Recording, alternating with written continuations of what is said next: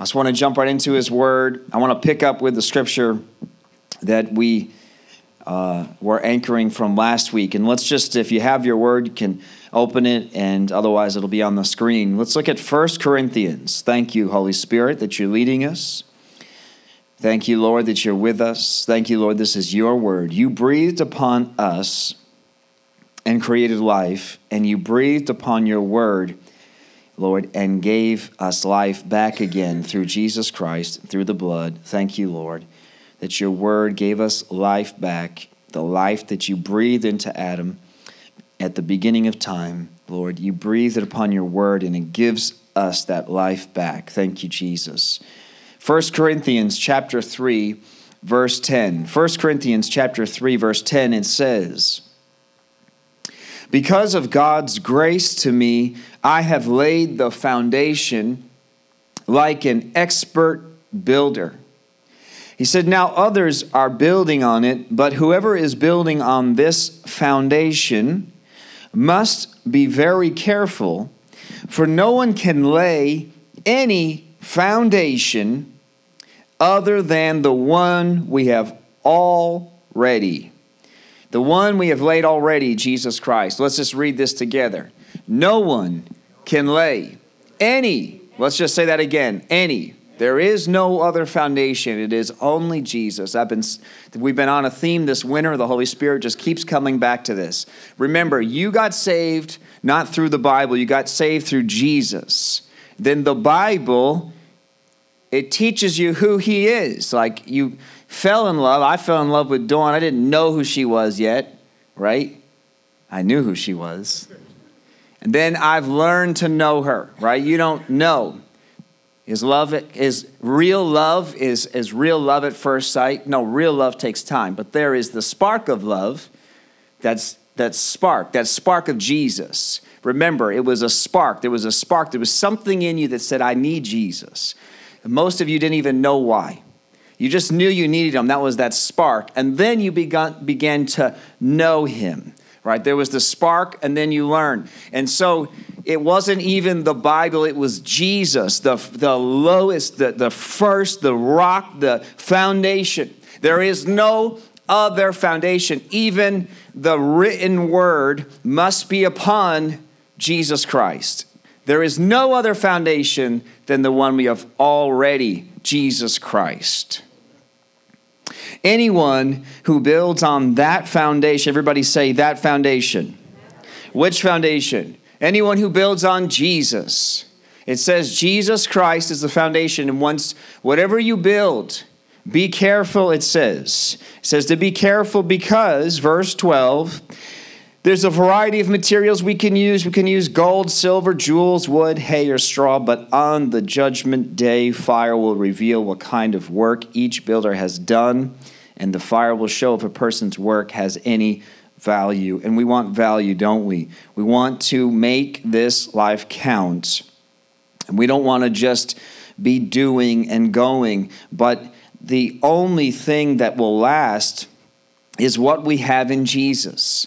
What you do through your own strength, what you do, through your own ambitions and come up with great ideas and give this one and do this one and help that one and all these things in good and not in Christ is just wood, hay, and straw. If you do it in your own strength or for your own gain or with your own ambitions or for your own motive and not upon the foundation of Jesus Christ, and if we look at that foundation, Jesus was humble. Jesus was low. Jesus stayed submitted to the Father. He said, I only do what the Father tells me. I only say what I'm told to say. He walked in power. He did miracles. He did many great things. The Bible says of itself that John said if we were to pen down everything that he ever did, there's not enough books to contain him. We couldn't write enough about him. And yet Jesus stayed low. Jesus stayed submitted. Jesus withdrew to the mountains to pray. He stayed in submission to the Father all the way to the cross. So if we look at that foundation, we don't want to just look at, okay, the foundation is the cross. It's not the cross. The foundation is Jesus Christ. The cross was a part of Jesus. And many times we build upon the foundation of the cross, and it sounds close, but it's wrong. The foundation of the cross was the finality of Jesus, but the wholeness of Jesus Christ. We don't just build on what he did for you, we build on him. He's not just a ticket into heaven. The cross was absolutely 100% not for him, just for you. And it is an amazing gift that we could never, ever repay him. But he never came just to give you a ticket. He never came just to give you the entrance. He came to give you an entrance so that he could know you and know you intimately. And so we can come to Christ and we can have this amazing gift and be given eternity and be given blessings and be given gifts and then run off with those things and miss the whole point, which is just to know him. Remember in the beginning, and I love going back to Genesis because the end, who has ever missed the first 3 minutes of a movie and you have no idea what's going on? You can kind of sum up mostly what's going on, but they start a movie or a book with those pages on purpose. And so I love going back to Genesis because it is the reason why Matthew, Mark, Luke, and John make sense. You can't understand Matthew, Mark, Luke, and John unless you understand what happened in Genesis. And so God creates everything. He creates this amazing universe, this amazing world, and it is amazing. Isn't it amazing what he's created? Isn't it just, it's mind-blowing. Who loves studying about the universe, about the earth, right? I've said it many times. I love watching things like Planet Earth. It is unbelievable how big God is and what he's done. But then it wasn't enough. It wasn't enough. It wasn't complete. He wanted companionship. He made Adam and Eve not to be another animal. We are not the apex predator. That is a lie. That is evolution. We are not the top of the food chain only on a map, okay? We are separate. There is the animal kingdom and then there is humanity. If you want to be animal, you can be animal. Who knows how to be animal? Who knows how to let your animal nature rule? We are not animal nature, right? We have been made in the image of God. The animals are not made in the image of God.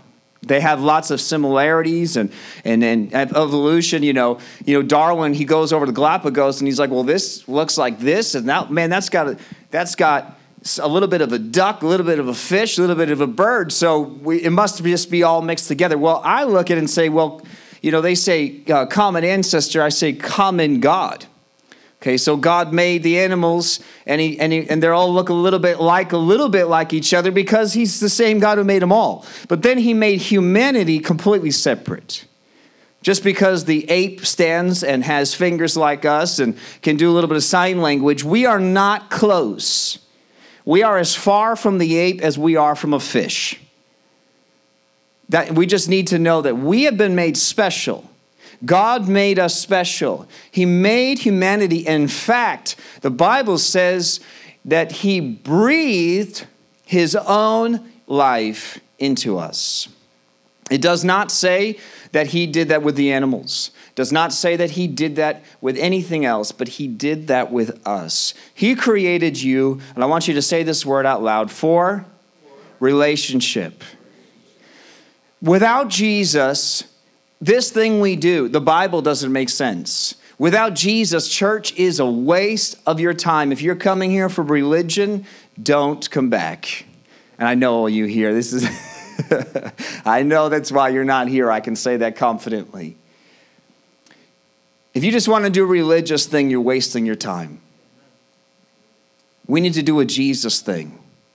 And so it is so important that we are careful what we do. First of all, we cannot lay any other foundation. We know that here, that it is only Jesus, but we must be careful what we do with our lives. That's what these scriptures are saying. We must be careful with what we are building, our layers upon that. And we personally are parts of that, but also it's the truths we hold on to and that we live with. And it says that the fire will show if a person's work has any value. If the work survives, the builder will receive a reward.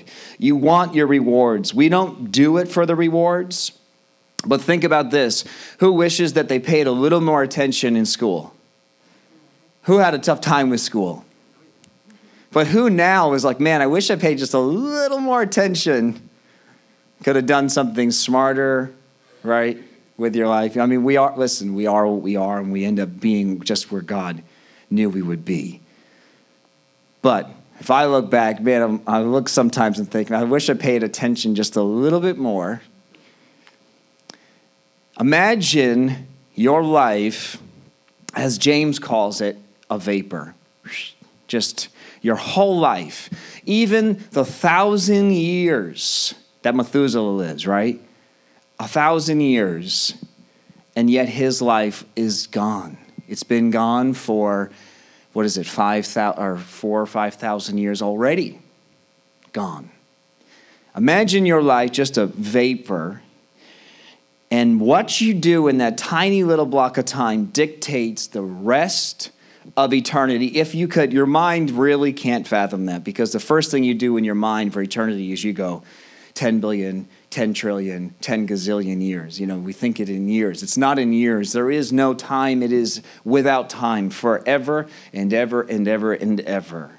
Imagine the little bit of time that the Bible calls a wisp of air dictates the rest of forever.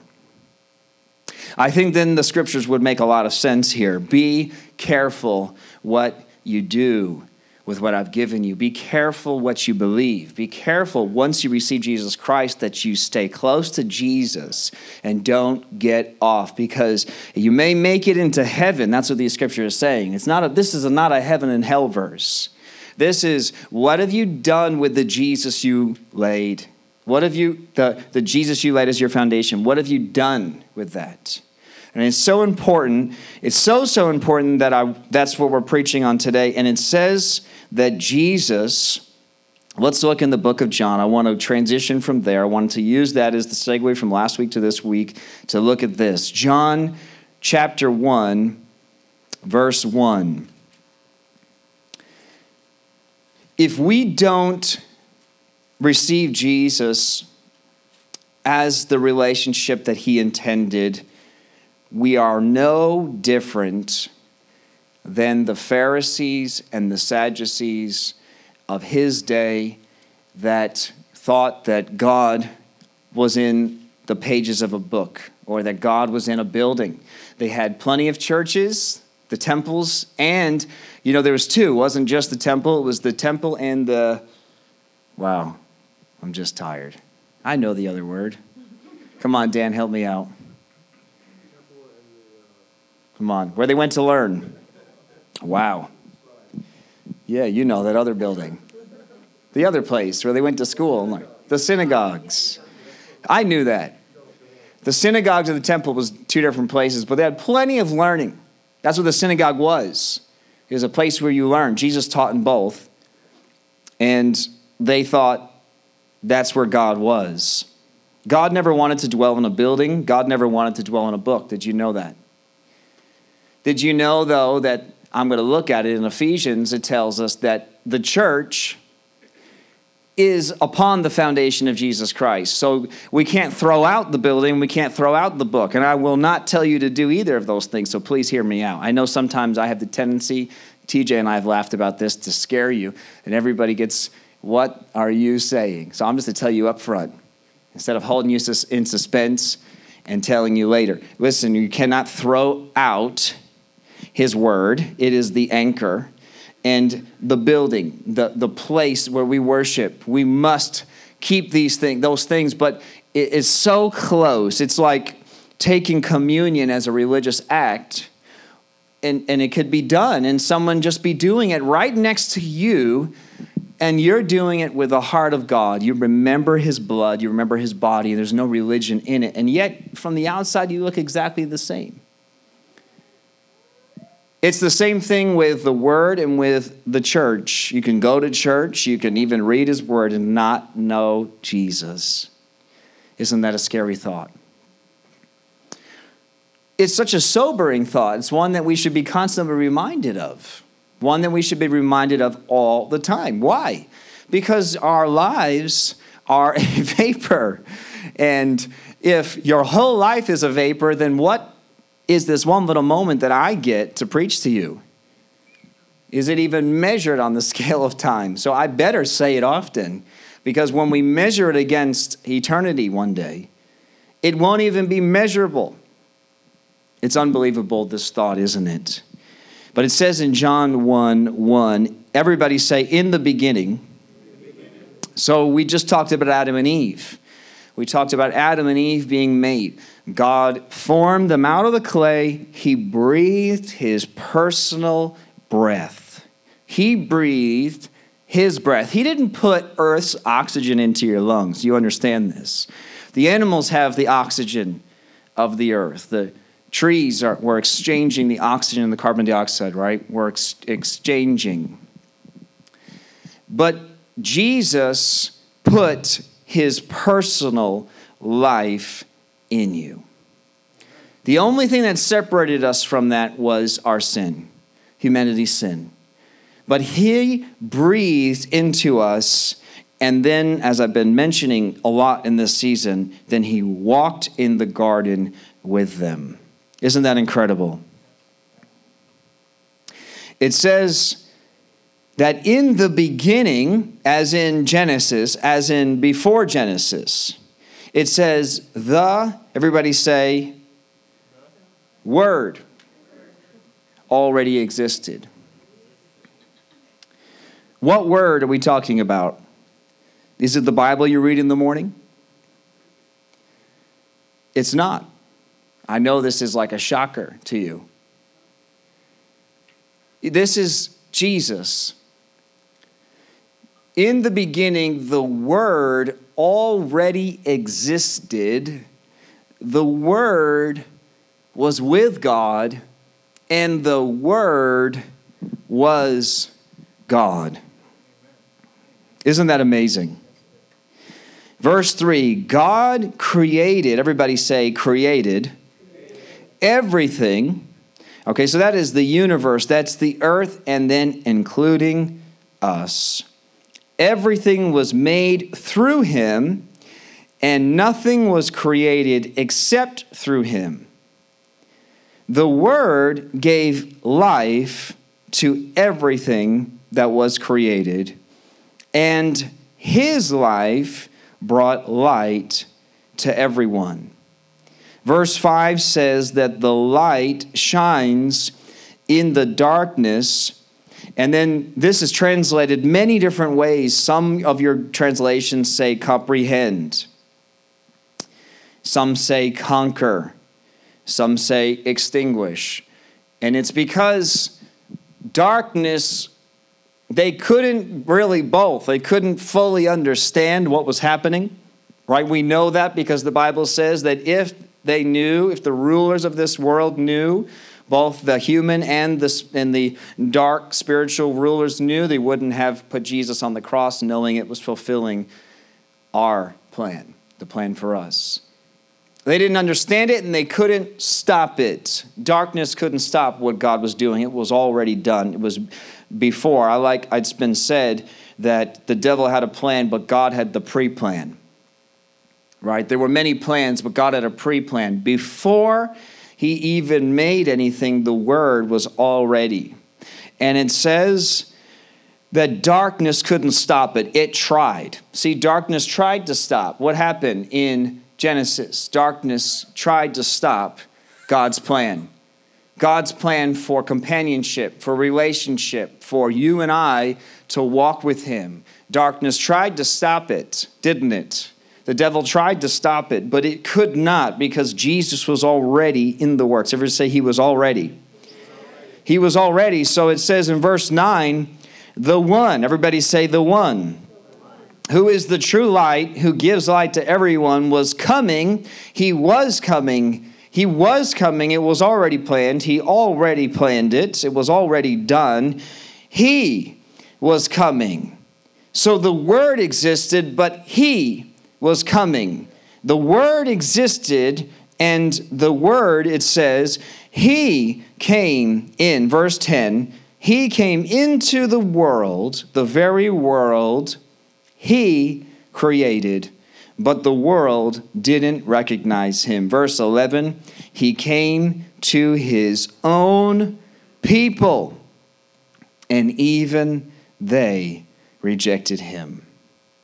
And see, verse 11 is such an important verse here because that's also, when you're looking at Matthew 24 and 25, warning us about our day, warning about the day ahead of us.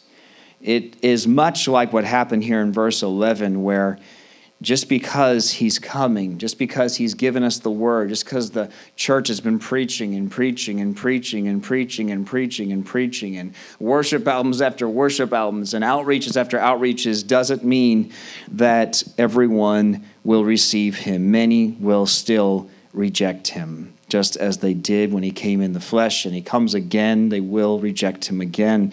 It says, verse 12, everybody, let's just embrace this. But to all who believed him and accepted him, he gave the right. And in the King James, actually, it says that he gave the power to become children of God.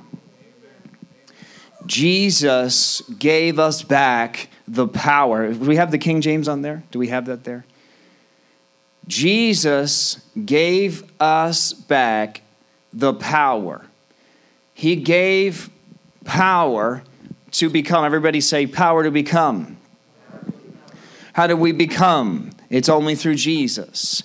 Jesus gave us the power to become the sons of God, even to them that believe on his name. Those that believe on his name, he gave us the power to become.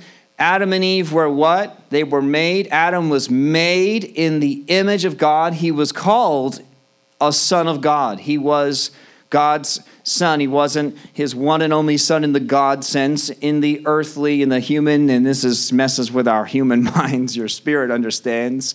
But he was God's son, made in his image, right? My children are in my image. They look more like their mother's image, but they're in our image. But Jesus gave us back the power to become sons of God. And that is a place with him where we have relationship, but also it's a place where we are submitted. And before I turn to Genesis, I want to let's just look here what it says. It says, they are reborn not with a physical birth resulting from human passion or plan, but a birth, everybody say a birth, that comes from God. So verse 14 says, so the Word became human. God, this is the amazing thing. What is the Word? What is God's written word that we understand? It was God speaking to us.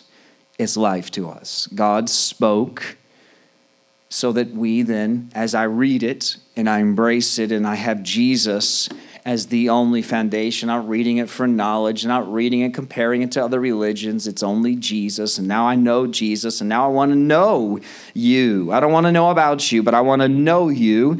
So now I read his written word to understand the living word. Does that make sense? I only read it to know the living word, not to know word. The word, God, the Bible says that God looks into nothingness. And he looked into the expanse. He looked into the void. And he did what? What did God do to create? Did God think? He spoke. And he spoke, as we look at John 1, through Jesus. It says nothing was made except through him. Jesus is the mouth. Jesus is the speaking, right? He came and he preached the gospel and then told us to do the same. Not to preach our gospel. We can do that as humans, but to preach his gospel just as he did. It was in God already. This is the thing we need to understand. Before it was in a book, it was in Jesus. And then Jesus spoke and created us. This is incredible. Adam and Eve didn't need to know what was right and wrong. Let's go look. Let's look in Genesis. The Word became human, verse 14, and he was full of unfailing love and faithfulness, or he was full of grace and truth. But it says in Genesis chapter 2, verse 7, after God forms him and he breathes his breath into him, in verse 8, then the Lord plants a garden and he placed the man he made in the garden.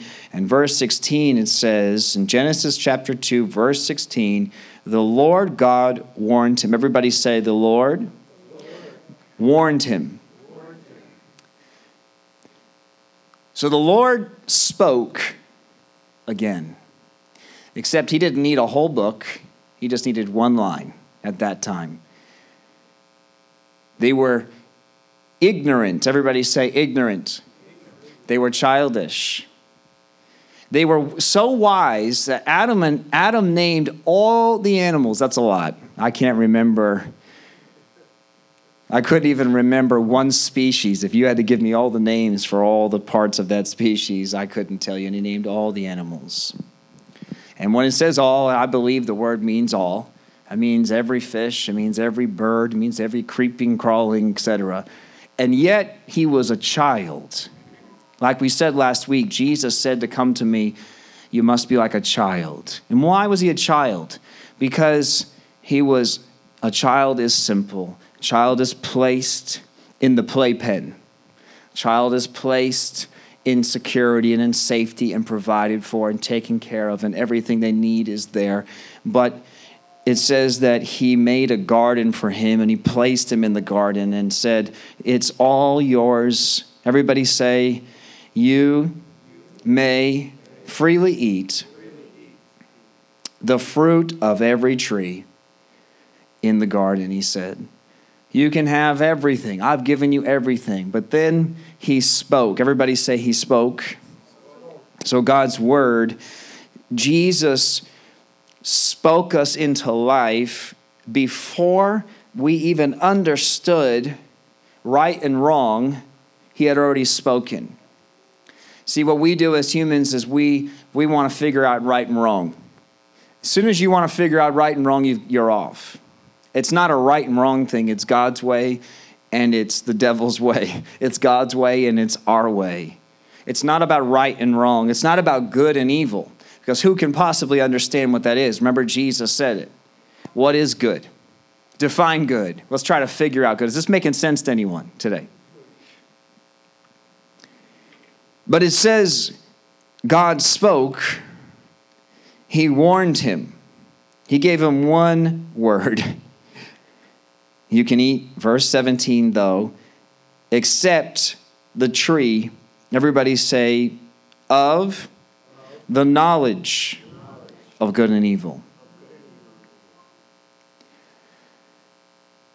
Except for the tree of the knowledge of good and evil. See, God, it was never his desire for you to even know what good and evil was. It wasn't even his desire. This wasn't his plan. For us to choose right and wrong and good and evil, it was a simple thing. It was just, I'm God, you're man. We've got this understanding. I made you. Everybody say, he made us. It's such a simple gospel, isn't it? Don't we complicate such a simple gospel? Isn't it such a simple thing? Jesus came to restore that. The only reason that the Bible got so fat is because we're sticklers for the gray area. You know who hangs out in the gray area? The devil. Because what did the devil do with Eve? Right, we've brought this up many times. How did he deceive her? Because he came and he spoke his own word, didn't he? He spoke a word. He spoke a word and twisted God's word and said, did God really say? To question God. Don't think of it as questioning the Bible, but questioning God. Questioning God. You won't believe the Bible unless you believe God. I mean, I know that sounds like elementary, that sounds simple, but remember, we're children. It's such a simple truth, but until God is God, it doesn't matter what the Bible says. And isn't that the truth? We just rewrite this Bible however we feel fit. Change it to the culture, change it to the times, change it any way we see fit, right? Because it's not a lack of respect for the Bible. I could take this iPad that has my Bible on it and throw it in the garbage, and God's not going to strike me with lightning. I could take the written Bible and burn it right now, which I would not do. I'm not going to go to hell for burning that because it's just, that was made in some factory in Cincinnati or probably China by some synthetic leather and paper. It's God's life within it. It's not the book. It's the life within it. And I had a point to saying that. The devil's the twister. He's the gray area. As soon as you want to know what's good and evil, you're already off. Instead, is it, God, what is your will? God, what do you want? God, what do you want? There are things that aren't even sins in the Bible, but who has had the Holy Spirit tell you to do things that the Bible doesn't say you can't? But you know the Holy Spirit said that's not for you. Come on. Because it's not a good and evil thing. Right? It's not a good and evil thing. This is a God thing. And we've been talking about it's a Holy Spirit thing. It's a Jesus thing.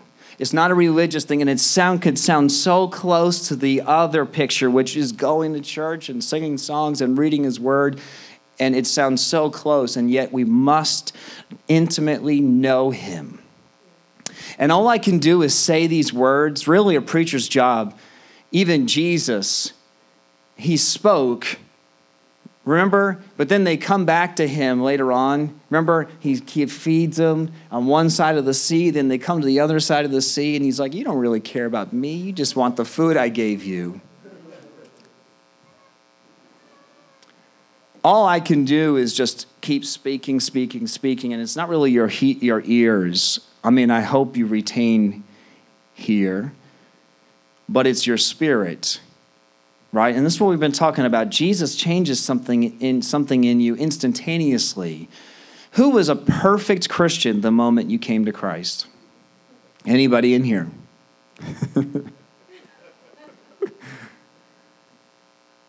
Who was a sinner still on day 2?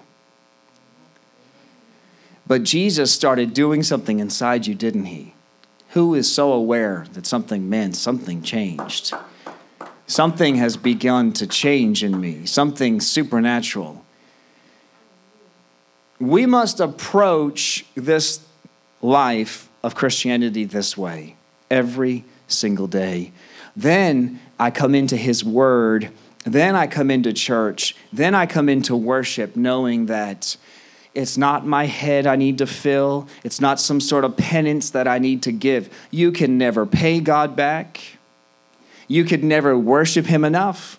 Your worship will never, ever be enough. Just get that through your head. And don't get upset about that. You could never tithe enough. You can give 100% and it's still not enough. Well, that was a sensitive button. But we do those things because we love Him. Not because it's in His Word, but it's in His... See, this is such a fine line.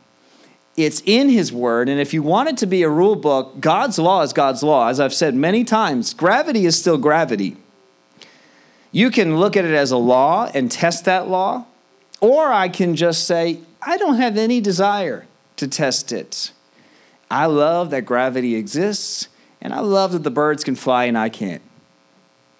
Or I can test it and then find out God's law. But it was never His law. See, good and evil existed, didn't it? See, He didn't say that good and evil didn't exist. He just said, that's not a realm that I want you to live in. Is this making sense, anyone? I don't want you to live there. I don't want you to live within the pages of a book and try to figure me out. Remember the law, even the law, and Jeannie's been talking about the fear of the Lord on Tuesday nights. I encourage you, she's going to talk again this coming Tuesday. But even the law was given as a backup. It was never God's plan. God said when he delivered them from Egypt, he took Moses up on the mountain, had an experience with Moses on the mountain, and then he said to him, now I want to be with you. I want to know you. I want to have an experience with you, and it's welcome to all the people as well. And they said, no, Moses, you just go and you meet God and you tell us what he says. So the law was established. You realize that's where the law came from. And then it only got bigger and bigger and bigger and fatter and fatter and fatter because why? Well, what if, everybody say, what if? Well, what if someone steals my donkey but doesn't kill my donkey? Right? You go through the law, that's what the law is. It's not invalid, it's all truth.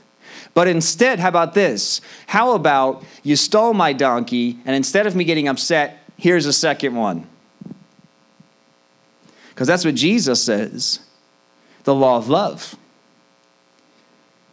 See, it's dangerous. I won't tell you don't read your word because then we get off. You need to read your word. He gives us the word. He preserved it, literally preserved it to protect us.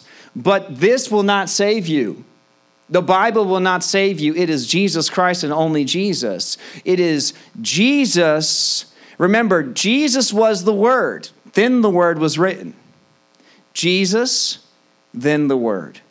Jesus, then the Word. If we get those out of whack, if we try to make Jesus the Word, I know that this sounds like semantics, or I'm splitting hairs. But it is so important that we remember that I came to Jesus and not to the Bible. I didn't come to a church. The NNC did not save you. NNC did not help you. Jesus within that building, Jesus within the people in this building were there for you. And it is such a fine line, but your identity is so important. You can have your identity, right? That's what I've been saying. The first thing we say is, what church do you go to? I'm a Christian. What church do you go to? It's such a weird question. I'm a Christian. You're a Christian. That's amazing. So what's your life like with Jesus? What's your relationship with Jesus? Now, NNC, no name, we get all kinds of responses. It's all over the map what people say and think of it. But at its heart was simply what I'm saying today, which is we don't want an identity in anything else but in Jesus alone. That's why I put there's one name at the front here.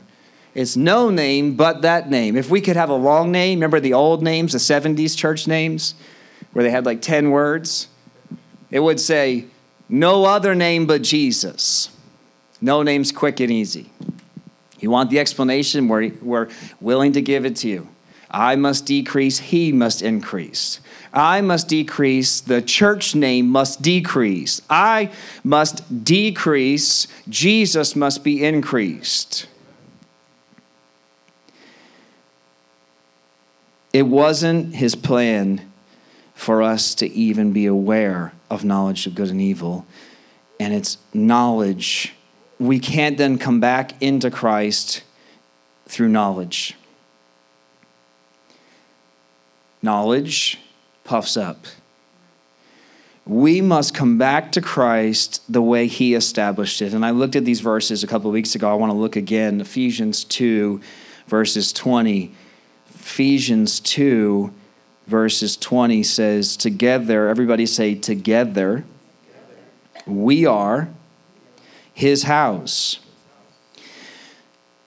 built on the foundation, everybody say the foundation, of the apostles and the prophets and the cornerstone. See, Jesus is he's the beginning. He is the base layer. The cornerstone is Jesus Christ himself. And then before we read 21, I want to read this quickly here in Proverbs 9, verses 10. I think we've gotten this verse off many times. It says that the fear of the Lord, I love how the NLT translates this. It says everybody knows it as the beginning, right? Same thing. And yet when we look at the New Testament, all the pictures is foundational. Not necessarily a beginning and an end, but a building, right? And the fear of the Lord is the foundation. You have to, in order for you to want to do what God says, or want to love Jesus, or want to be a church, or want to do anything like that, and I hate to just put it into that category, but it must be a respect for God, who God is. It just got to be that you know you are man and he's God. At the simple, and then that's where Jesus is. And that place, that's where we surrender. Jesus, I give you my life. And it says, fear of the Lord is the foundation of wisdom, and knowledge of the Holy One results in good judgment. I love how the NLT translates this, because it's saying that it's fearing the Lord, that's where wisdom begins. We want wisdom. Remember, Adam was wise, but he didn't have knowledge. Wow. Adam was so wise he could name all the animals, but he had no knowledge of good and evil. It wasn't even on his radar. We need the wisdom of God. Remember, Jesus, it says, he is the epitome of God in a human body on the earth. He was wisdom walking around, and yet he was like Adam. Remember, we see that the Bible says that Jesus is the new Adam, the second Adam. He was like Adam before the fall, submitted to God. Submitted within the parameters that God gave him.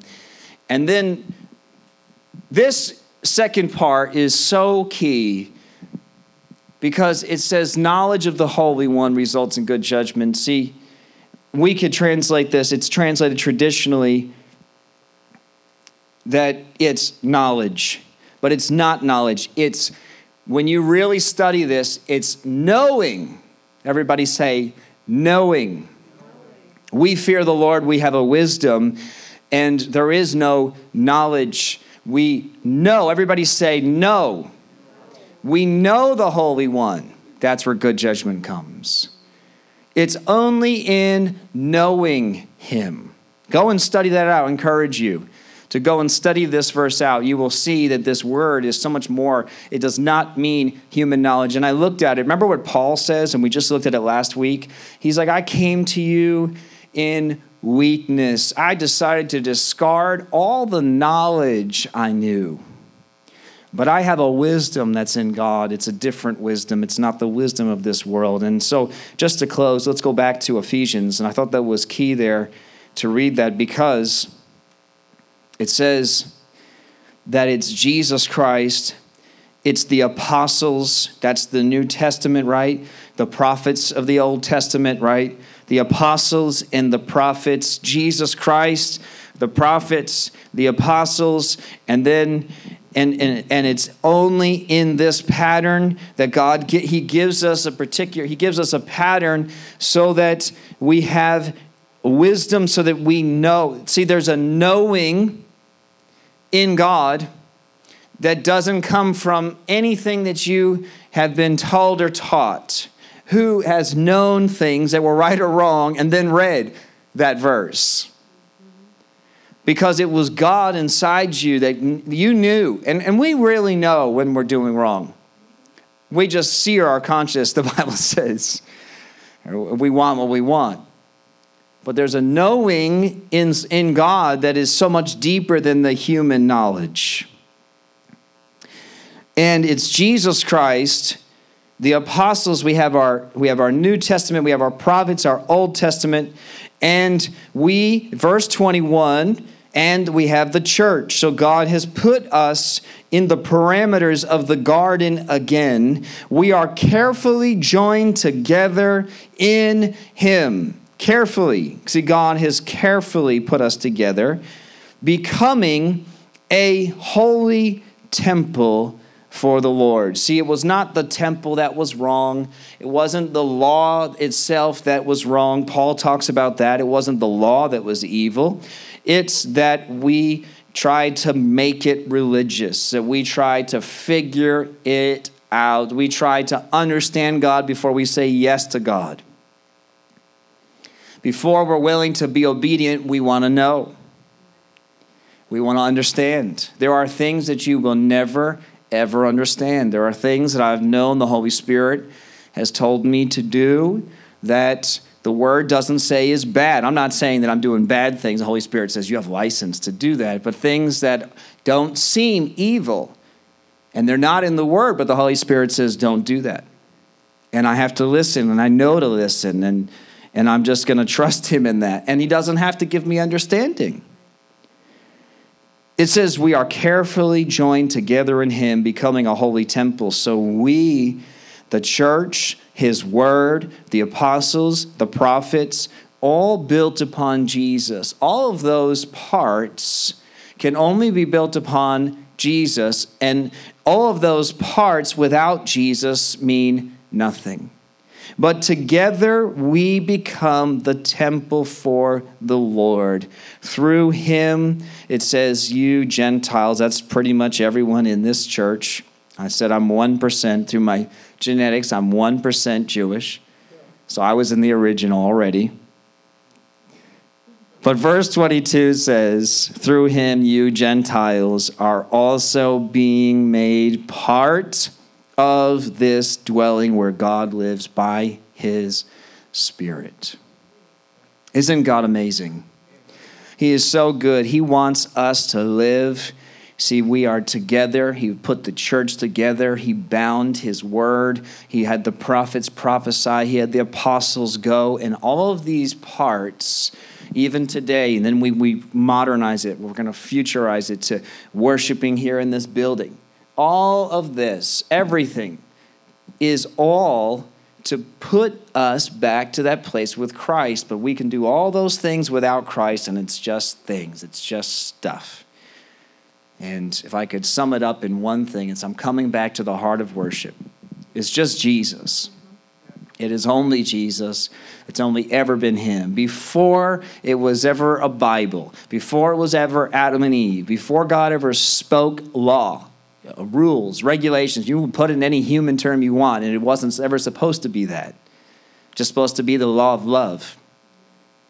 I'm God, you're man. Listen to what I'm telling you because I love you. Okay, God. Simple. Thank you. Let's just stand. Thank you, Jesus. We just praise you, Lord God. We give you glory, Lord. We thank you, Lord, for your word. We thank you, Lord, that you have put us together in this church.